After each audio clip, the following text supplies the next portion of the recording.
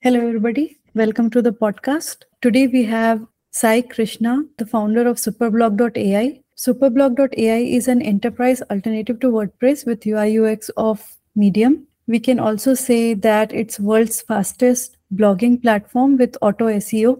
He has also been a CTO of multiple other startups like digibooster.co, Spotplay, mHotspot, and 1BN Software Private Limited. Sai loves to build new and cool stuff and has built games and multiple other software technologies, and it has reached to millions of people. Sai, welcome to the podcast, and I'm excited to learn from you. Thanks for the warm welcome, Srishti. I'm Yeah. looking to be curious about your podcast. The first question I have is I looked into your LinkedIn profile and I found that you don't have the traditional career journey. I would say if I graduate from college and then we start looking for job, but you started your own company, and that was a long time back. That time the startup world was not in that much boost. So what motivated you to start your own startup? Interesting question, and probably the first question, I think, in this format. Mhm. As you have seen on my profile, so I built a software called mHotspot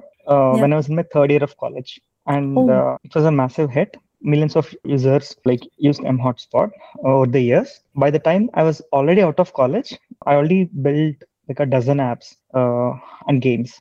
So it did not make sense for me to go ahead and pursue a job where I was already having millions of user base and generating considerable revenues. So Mm. I took a decision to just keep building and scale my revenues. So it was just that, and I didn't even know that it's called indie hacking much later. Oh, that's pretty cool. And being able to build apps which is reaching million of people in your third year of college time is very interesting. So, how did you get that interest of building apps, and what was the story there in your college time? Okay, so very interesting uh, times back then. I'm a techie, like computer science. I love computers, like from my childhood. Like I love building new programs, and I used to write programs back in the day in college. Like it's like in probably 10-15 minutes, I used to complete my lab assignment in the computers lab, and I just used to code something new. So yeah, it used to be like that. And in the third year, especially, mHotspot is something that actually came out of my own need, necessity, which I tend to apply the same concept across my career. So what happened was, in short, so I used to be an Android enthusiast. So I got this new Android phone, and I used to tinker with like OS and like new apps and cross-porting different things. So there used to be a very popular, I mean, even now they're there, a very popular developer site called XDA Developers. Like it is like the home for Android people. So it was Android 2.1 days, and back in the days, Windows laptops did not have the hotspot feature infrastructure mode. They can only detect infrastructure mode Wi-Fi's, Mm. not add Mm. up mode. Windows Mm. only had add up mode, to create a hotspot. So this was a huge issue in Android world back then. So I was already part of the forum, and when I got the phone, I did not had a Wi-Fi router in my home. Mm. So I was from a village. So it used to, back in the days, Flipkart used to take probably a month to deliver stuff to my place. So it's interesting times, like how the tech and e-commerce industry, everything grew over the time. It was nice to watch everything. When I started Googling for solutions, people were like, no, you cannot use basically ad hoc mode for Android. One thing was we need to root the Android like OS and then install certain modules to do that, which I did not want to root my phone at that point of time because it was like brand new, 1 month or so. Yeah, so that's when I started looking into Windows internal APIs, and basically I wrote few scripts. That's it. No user interface, nothing, and it started working. Then I was talking to my friend, my very good close friend. His name is VK. So till to date, I still remember what he said. So package into a software, throw it into the internet, probably one of the download sites, cnet.com or something like that. What could happen at the worst? So I'm like, yeah, why not? So I built it into software, and yeah, I think you can find my post from 2011 also on XJ Developers now. So I shared it there, and people loved it. People wanted it. Then a lot of other tech articles started to come up explaining M hotspot. So that's how it happened.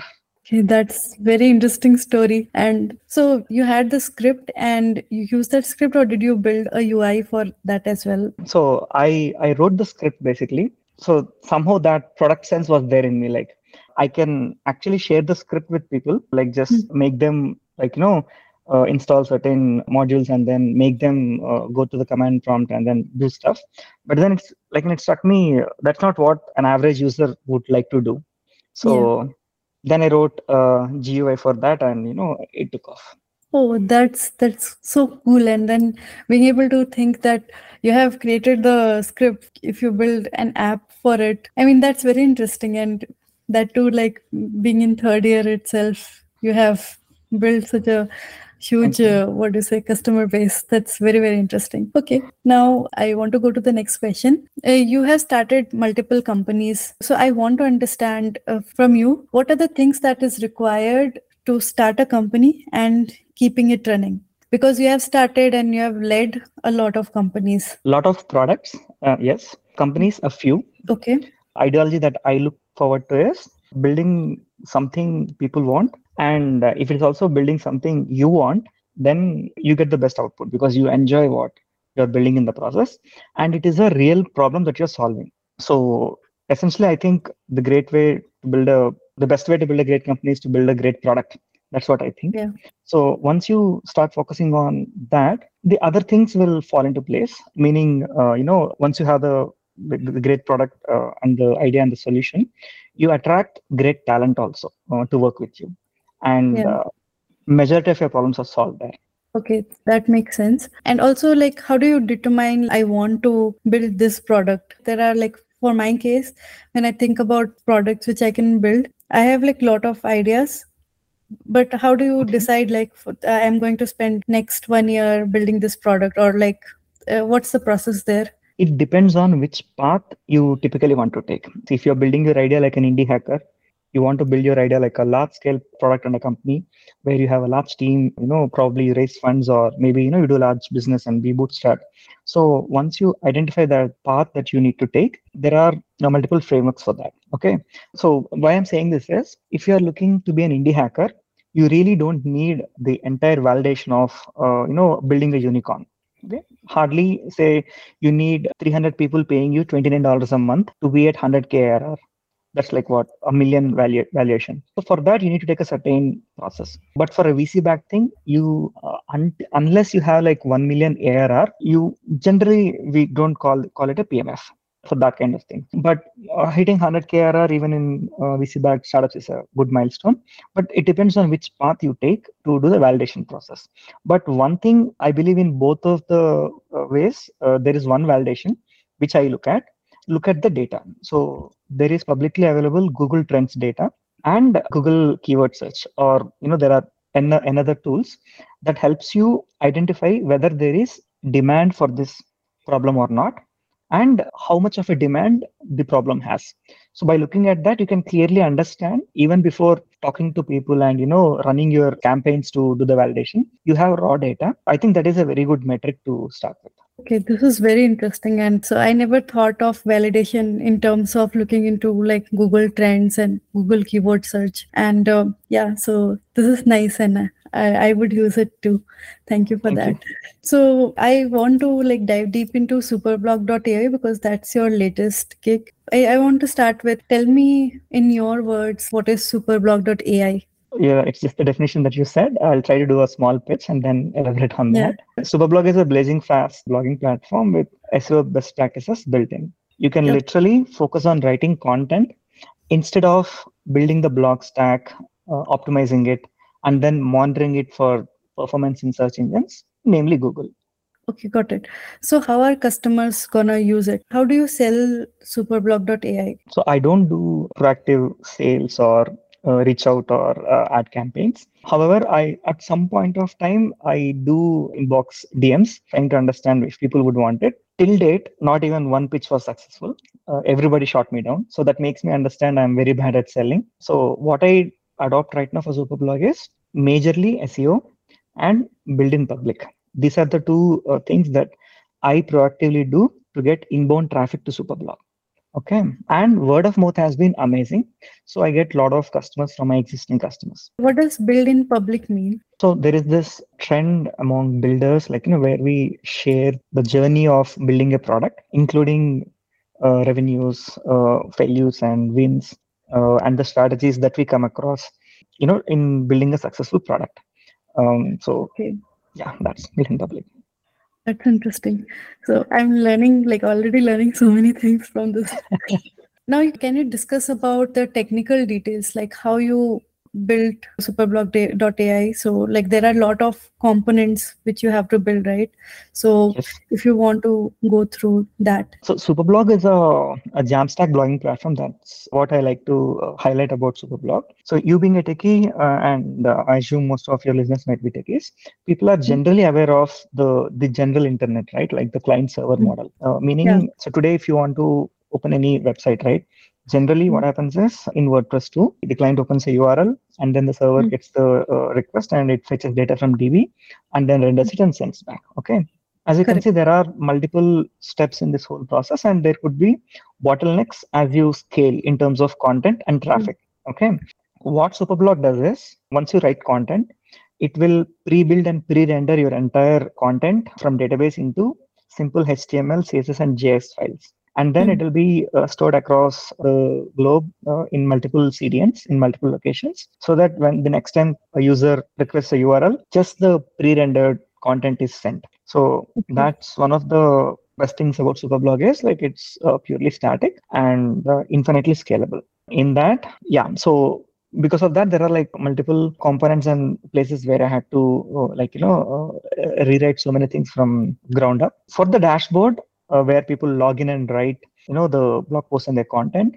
So for that, I'm using Next.js, standard out of the box React framework, and then a UI library called Chakra. So it just works. Okay. But the front end blog, which you see, right? Once you have your blog, you read on that, right? So Mm, for that, I'm using Svelte, and the entire UI framework is written by me, like by hand, complete in okay. CSS. Why I chose Svelte over React is I particularly love Svelte and a big fan of Rich Harris. I love his approach. In React, generally, what happens is if you want to see a UI, you are essentially downloading the entire library as well. Yeah. Unnecessarily, you'll be downloading like 50 to 60 KB React library to Mm, reconstruct the DOM, which is really not necessary. So what happens in Svelte is you write the code in Svelte framework. Svelte is essentially a compiler. So okay. all the code that you write, all the UI, the declarative UI you write is compiled into native HTML and JS. So that's what I love about Svelte, and that's the reason I'm using. At least I would say a standard WordPress or any other library blog page would be around a minimum of 3 MB. For Superblog, it would be less than, I mean, I did not do the benchmarks recently. The last I checked, it was like less than 100 KB. That's amazing. Thank you. Because while I was working in Amazon, so I got the opportunity to work on the Alexa app. So there, the major concern was the size. So the main problem was we were using React as the framework. The problem was that each screen of the app, the most important screen, was having their own libraries and everything. It was like a separate full React app, and then we Sure. used to combine it together. So in the end, like we had a lot of libraries which used to get loaded, and that is the first step in React, right? So what used to happen is the app will open slowly, and that used to become a problem. Then we worked on it, and like we moved partially to native and stuff, so I can understand that issue, and it's Awesome. interesting. I never heard of Svelte, so I'll go check it out. It looks interesting. You should, yes. Yeah, apart from this, I heard, like, I think I read it somewhere in your, when I was going through your profile, that you have used serverless as well in superblog.ai. So do you want to talk about it, or like? There are multiple ways in which you can implement that paradigm or architecture. Okay. So I chose Jamstack, which I explained Okay. in detail earlier. Yeah, yeah, yeah. Correct, correct. There are multiple approaches to that, like, just pure lambdas or containers, or Fargate tasks. So different Mhm. ways to use. I use Jamstack. Uh, Okay, okay, got so, it. so essentially, customers don't need to worry about scaling their blog. Yeah, so and I also wanted to discuss about the investment part. I think you have completely bootstrapped Superblog.ai yourself, and now it's actually making good revenue as well. So, like, how did you decide that you don't want to go into the investment route? Okay, thank you. So just a small heads up. I took some investment from Adobe like just recently, but until that point of time, I'm completely bootstrapped. It was majorly a strategic decision with a brand like Adobe behind Superblog. It will be a lot of trust to my new customers as well as my existing customers because Yep. they put a lot of trust into Superblog in the early stages and they brought in their entire content and their Google indexing and their URL structure, like basically their authority, they handed it to Superblog.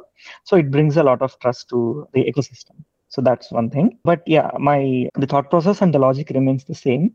For Superblog, so this is my first B2B SaaS. So I built a lot of B2C products and a few companies, but a pure B2B SaaS is first time for me with Superblog. So I took it like like a challenge. Like I should be able to single-handedly scale it from 0 to 100K ARR. So it was more on a personal note. And secondly, it's about probability. So I made a conscious decision there. Like instead of raising a VC round and again like growing like too quickly without unit Mm. economics and like chasing multiple rounds and then doing an exit over a period of like 5 to 8 years for X valuation, and the probability goes down, right? So the number of startups at the initial stage to the number of startups exited at 10 million versus 100 million versus a billion is like Mm. drastically low.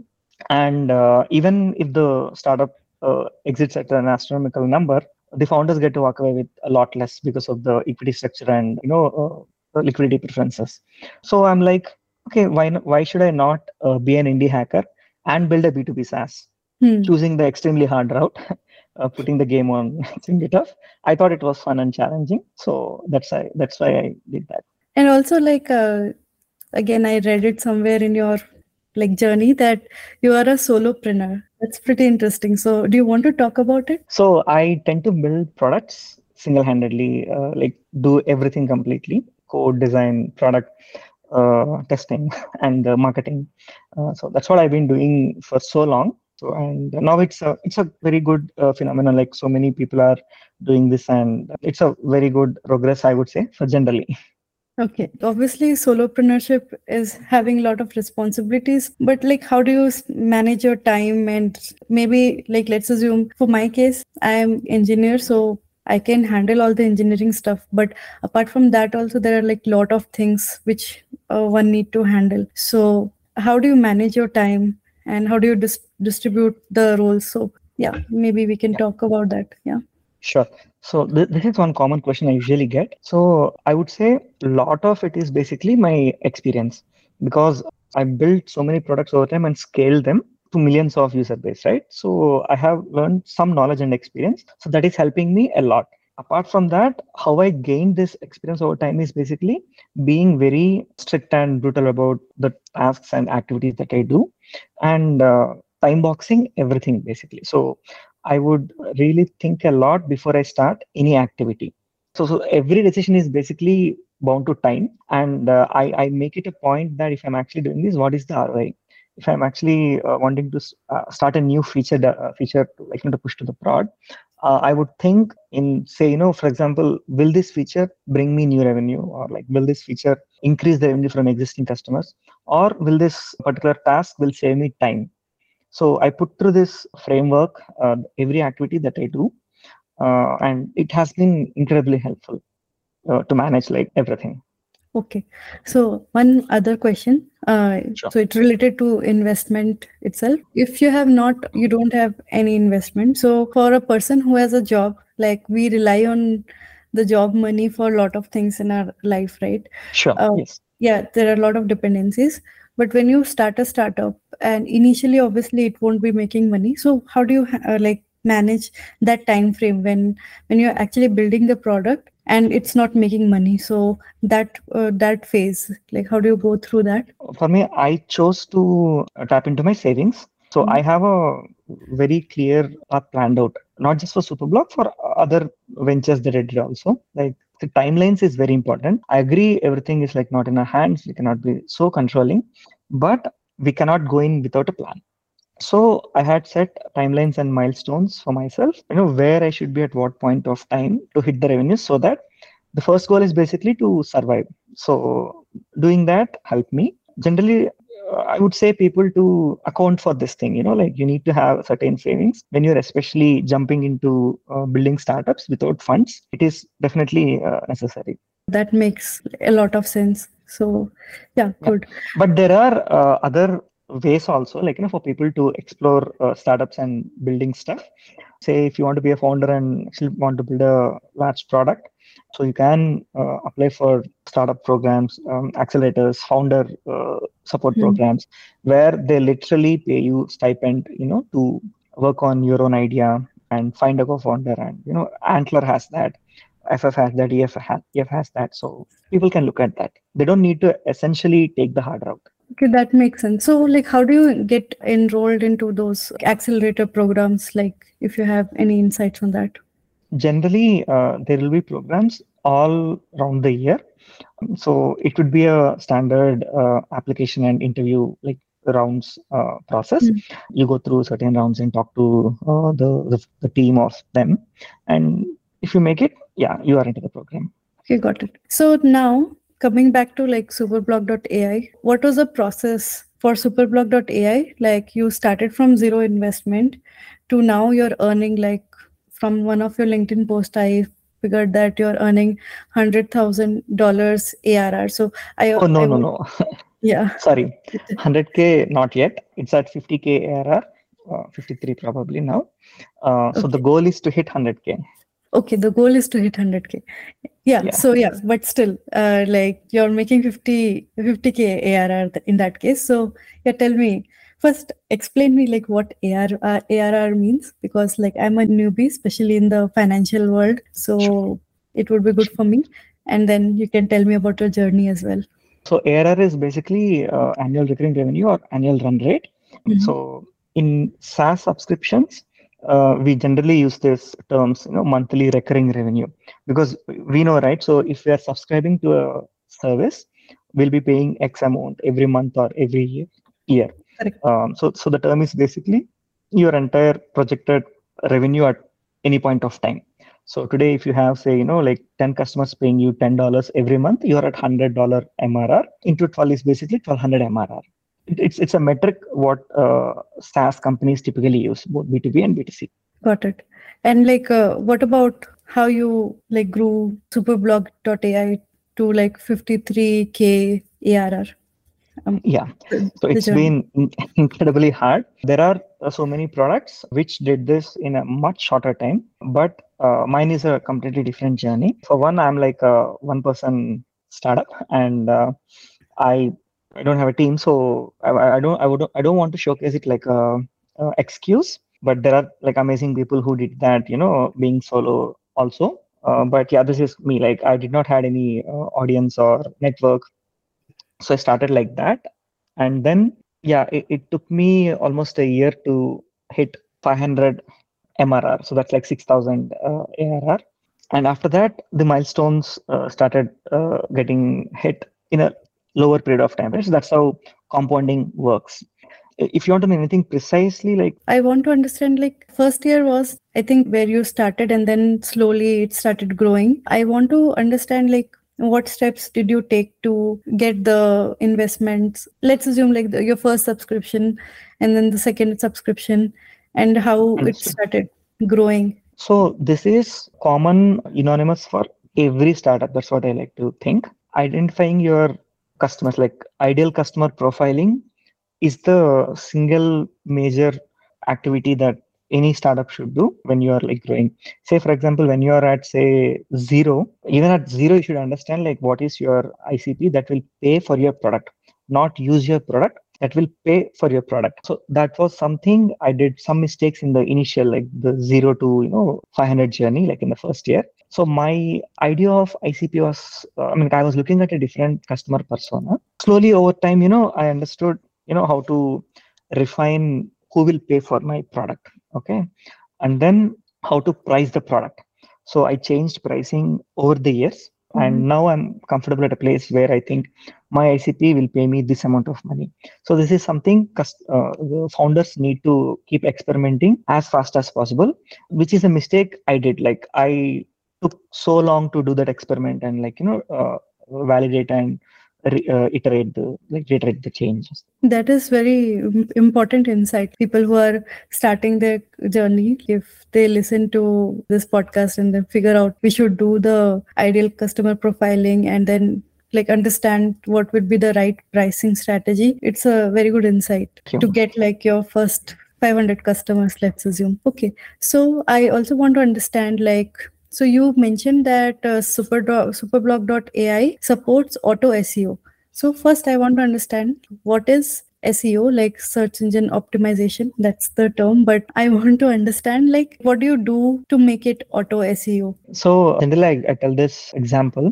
So there are over a billion pages on internet, and why should Google show your website? When somebody searches for a query. So basically, if you answer that, so that is SEO. Okay, meaning so you match the query with user's intent with your content, and there are multiple parts to SEO. Okay, it's not just writing relevant content.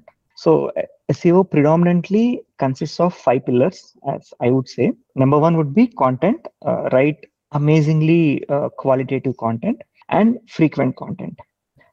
Second, it will be technical SEO, and then on-page SEO, and then speed. Speed is a major factor in SEO, because it essentially translates into Mhm. UX and RX, especially for blogs. And then you have this backlinks. Backlinks is something when some other web entity points to your URL, and it Mm. depends on how popular the pointing entity is. So that's what we typically say, like, you need to get high quality backlinks and all, but the importance of backlinks is way overblown usually. That's why you see a lot of agencies slash individuals, freelancers selling backlinks, which generally doesn't work. But just people think that, okay, if I have 10,000 backlinks, I'll get good SEO. But no, it doesn't work like that. As you saw, there are like multiple pillars to SEO. And what is auto SEO? So far, people need to manually optimize and work on each of these aspects, which I just Mm. mentioned. What Superblog does at this point of time is it will optimize your technical SEO, on-page SEO, and speed. I recently pushed a module where it's in closed beta. I'm referring to it as AI helper, not AI writer, just AI helper. Meaning, today, if you start searching with, say, a topic that you want to rank for or a keyword that you rank for, Superblog will take that and then use custom and proprietary APIs to throw you a post, title, headline, subheadlines, basically a structure of a good SEO content that you need to expand. So Got the it. goal is basically to go to a point, where actually Superblog will suggest you complete database actions. Say, for example, today you come up with, say, hey, this is my website, example.com. How can I rank Mm. for it? So Superblog will take that domain, read the contents of the website, and then understands what it needs to do, and it will show you options. Hey, why don't you pick any of this content and start writing for it? That's pretty cool again. That means you give suggestions to your customers that if you write blog for this, it will get ranked better in Yes, Google search. yes. Oh, that's very nice. So I also want to understand a bit more on the technical SEO and on-page SEO part. What exactly does that mean in layman terms? So think of technical SEO like a manifest.json that we typically use, right? Okay. To tell the structure of the project, what components are there in the project. Okay. Same thing for technical SEO also. So you need to have your site structure that is crawlable by Google. You need to have your site maps, all your robots.txt and canonical URLs, your URL structure. So yeah, even your HTTPS, SSL certificates, all the indexability of the page. So everything they come under technical SEO. On-page SEO is basically, so search engines look for certain aspects in a page so that they can understand the context of the content on the page to the user search intent. Say, for example, you need to have one H1 on the page, like two H2s, a minimum of three H3s. You need to have images placed in it. You need to have video placed in it. Even the font sizes, the spacing, the layout structure, everything is part of on-page SEO. That's Essentially, Google's SEO algorithm looks at almost like 200 different parameters, to rank your page. Technical SEO also consists of Google Lighthouse audits, meaning like, how fast your page, not just your page is loading, but what is the time to interaction for the page? How long does it take to draw the largest element on the page? So these are all also part of SEO, which many people ignore. okay, got it. I learned so many things from this. So thank you. So you have like multiple customers, right? So it's kind Yes. of multi-tenancy, if I'm understanding correctly. How do you attain it? And it should be scalable, because whenever a new customer comes, it should not like, you should not have like effort involved in like onboarding that new customer. So how do you attain that multi-tenancy? I'm using a combination of AWS, Rackspace, GCP, and Netlify and Cloudflare, all different components Okay. to separate different entities, like, basically isolate each customer, their own, custom domain, their own SSL, TLS, Mm. all these things. I'm using that to achieve this. Okay, got it. So many multiple technologies, AWS, Cloudflare, Google Cloud, everything. Nice. Yeah, I'm just recently even looking at Cloudflare's R2. So I'm using AWS S3 right now for, say, for the image storage. I'm Mm. looking at Cloudflare's R2 also. So that would be a new addition to the stack. So shortly. Nice. I'll check out about Cloudflare R2. Like I don't have like much context right now, Sure, but sure. So the yeah. biggest thing is it's kind of amazing. So for Okay. S3, usually we need to pay for ingress and egress and the storage. Right. Cloudflare, like they do usually, the crazy guys, they're only charging for storage, no egress Oh, fees. oh, nice, nice. So it's nice to check. Like, I mean, obviously, then price reduces just to storage, which is Yes. interesting. So now I want to come to spot play. And one interesting thing which I found there is like you have a patent. So I want to understand, how did you patent for the new CDN architecture which you Yes. created? So how did you know that this architecture is patentable? And then what was the process of applying for a patent and then getting the patent as well? So Quickly, to correct that, we did not get the patent. We applied for it. So the number you see is the application number on okay. the LinkedIn. We did not pursue it mainly because of financial reasons. Like we had to hire a US attorney and like, file it. I mean, like Okay. first draft it and then Mhm. file it. And then we got objections. Like generally, usually, like, we get that. Mhm.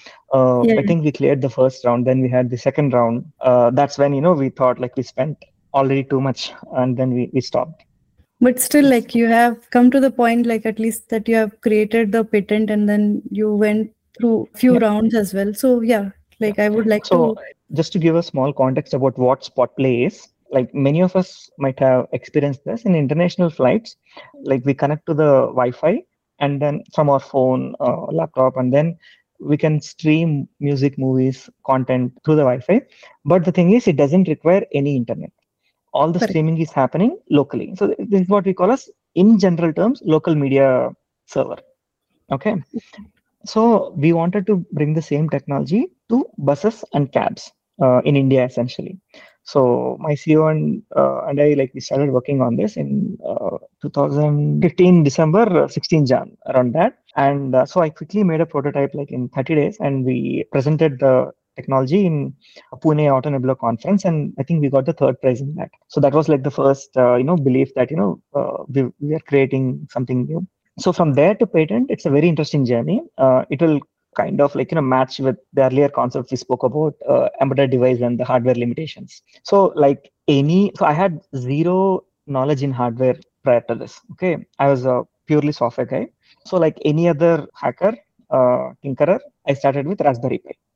Take a Raspberry Pi, install a Linux kernel, then connect a Wi-Fi router to it, set up the media server, and then then I wrote an Android app which connects to the server and pulls the data from the hard disk connected to the Raspberry Pi. So there were like three components: Raspberry Pi, hard disk, and the router. So Raspberry Pi had like 1 GB of RAM or 2 GB of RAM, I think. We had Raspberry Pi 2 and 3 versions. I don't exactly remember the config now, 1 GB, 2 GB RAM. But the problem is we need to fix this device in the buses.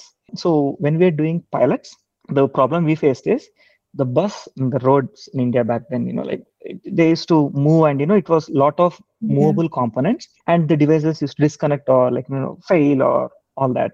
So my CEO gave me a challenge, like fix this, like we need to condense the technology and all. So then I started exploring more on this, different ports like Raspberry Pi to like basically reduce the size of the entire device to Orange Pi, Banana Pi. Then I landed up on a off-the-shelf Taiwanese board. It's not Qualcomm, it is Etheros or Atheros, I think, basically. So they had a chip. Mm. It's a very small chip. You might have seen the photo on the my website also, right? Spotlight device Yeah. it essentially fits into your pocket in your palm. Yeah. So what happened was the device had 32 MB of RAM and onboard storage was 4 MB. Okay, so I took the basic core Linux kernel and it was like 3.9 MB.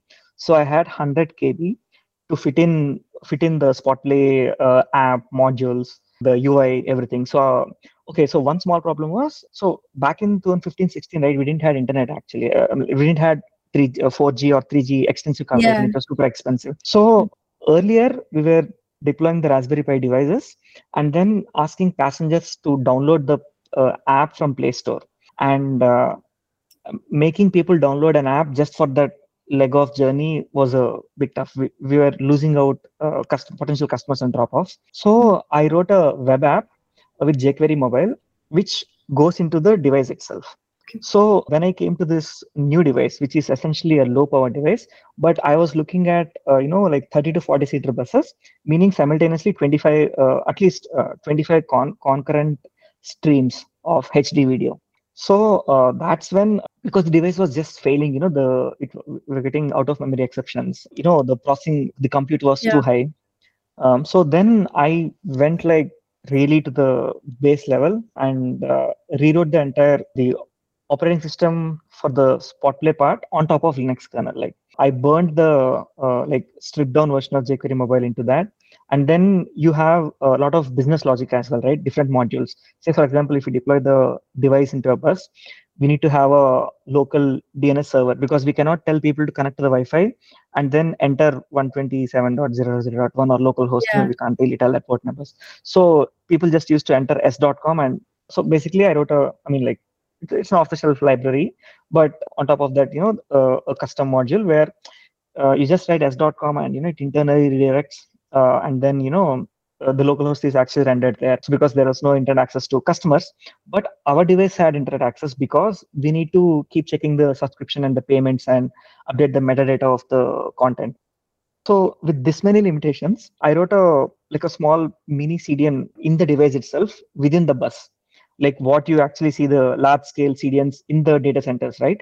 So in the end, it turned out a 4 MB device with 30 MB of RAM was able to stream 25 concurrent HD video streamings, up to 25. So yeah, then my CEO and my investor back then were like, so this is patentable, like this is amazing. So we should just file for a patent and see.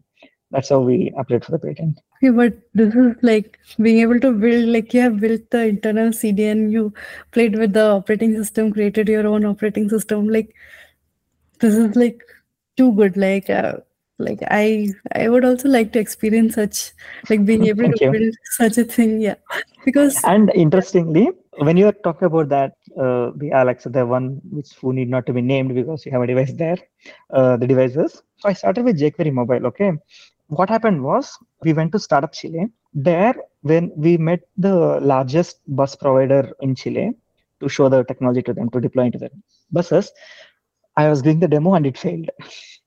oh So then I didn't understand, like, because it was for a year and a half, it was super stable in India. It didn't like strike to me that internationalization, I-18N. yeah, Uh, okay. so I never worked on that before. So Spanish characters, right? jQuery Mobile was just failing. So we need to install another plugin for jQuery Mobile to handle that rendering, the URL structure and processing. So the problem came to be to install that plugin, I didn't have space left on the Oh, device. okay. So from jQuery Mobile, so then I was just exploring React at that point of time. So I wanted to write native HTML, but the thing is, I literally started learning web to build that web app for Spotlight. I was Mhm. an Android developer and .NET Windows and Unity game developer basically. So I had Okay. no knowledge in building web apps. So instead of going with that, I loved the React's declarative way of writing user interfaces, Mhm. and JSX I loved it. So jQuery Mobile was, if I'm not wrong, it was around 1 MB versus React probably like with the UI and all like probably 100 to 150 KB. So there for the 3 days I did a hackathon, and so my CEO was like, "Why are you changing the stable the UI and the entire web app now?" So I switched to React to basically to save the space and account for the I-18N, and it worked out. But at the same time, when I was doing this research, right, then I came to know this one was in 2018, probably 18 in the around that I think. Svelte was already it was not in production, but Rich Harris built it for a different purpose for New York Times, I think. So one payment provider in South America, they had you see that payment devices, right? Like where we tap the card on the device. Correct. Mm. Mm. So they had the similar problem and they used Svelte there. So my knowledge of Svelte came from that whole research episode, which I used in Superblog. Okay. That's nice. Obviously, like where the learning experience which you get anywhere in your career journey, it's very. I mean, once you learn it, then it gets forwarded and you use in your Absolutely. in future. Yeah, yeah. I also have similar experiences with technologies, and so Amazing. for me, I am a huge AWS like and GCP fan, basically cloud fan because they help you build stuff in minutes and you don't have to Absolutely. yeah Yes. worry about all the how to like manage the servers and whatnot, so many things, right? It's So a beautiful thing. I personally saw back in the days, if you wanted to have a business system, we need to physically purchase the server, install the mm, modules, and then ship it to the data center, go into the rack.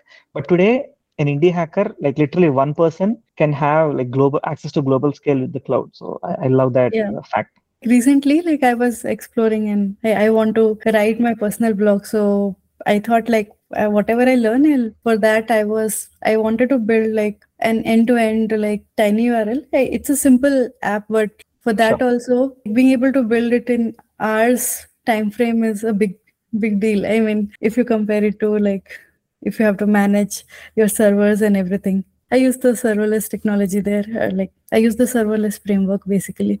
That's Nice. how like I got introduced to it, and it's very interesting. It's very nice. Yeah, cool. Yeah, we are coming towards the end of the podcast, and I want to ask few personal questions. I like to ask this to like all my guests.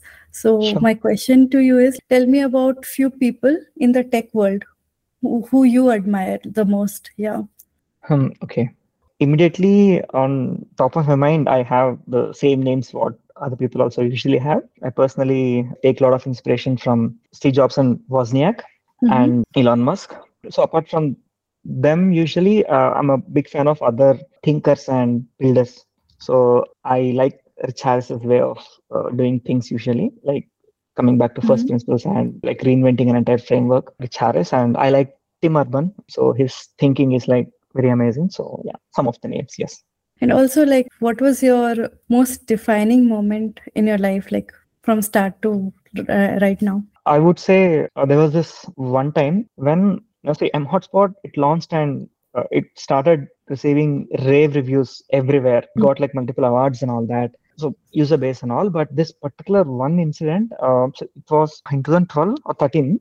So there is this CNET.com, like the tech reviews and all this site, right? So they Mm-hmm. had a download section back then. So every year they compile a list of the most downloaded, most useful, most reviewed, like combination of all those, and then they compile a list at the end of like every year. So mHotspot was featured there along with Adobe Photoshop, Google Chrome, Oh, Firefox, FileZilla. So I'm like, that was like surreal moment for me that like my basically a teenage guy like built a software and it was there among them, right? So it gave me a lot of confidence. So I'm usually a little bit more shy and not so confident kind of guy, but after that I understood that it's not with your age or which background you're from or like where you are, like we can build great software from anywhere, and that gave me a confidence basically. Yeah. So same here. Like I am also not very confident person, and like I struggle with. I like at times there are phases where I'm like I'm not good at all, and all those weird thoughts comes in, and then like slowly I get out of it. This was a defining moment for you. Your app got featured in a website, and that gave you a lot of confidence. But apart from that, like what practices do you follow to remain confident and like in your world? Yeah. Okay, so even today I face that fear. I still have that fear that I'm not like up to the mark or good enough. When I see the most recently I felt was I was looking at two startups, and Mm. after looking at them, I'm like, damn, I need to learn a lot more. Like I'm not even like 1% of what their CTOs are at. So I get that constantly. But one thing is to approach every problem individually, and say, for example, if I'm building Superblog, right?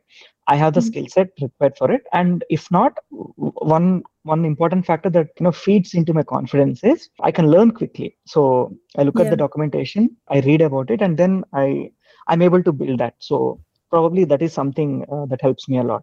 That's a good thing. So for me, I started following this, and it works for me. Whatever work I have, don't overthink about it, and I just finish it. Like focus on like getting it done. That helps me. Yeah. So I think it's similar as you mentioned. Okay, we have reached to the end of our podcast. But before you leave, I want to know if you have any suggestions for the young generation, like who are either in college or they're just going to start their career. If you have anything which you want to tell them.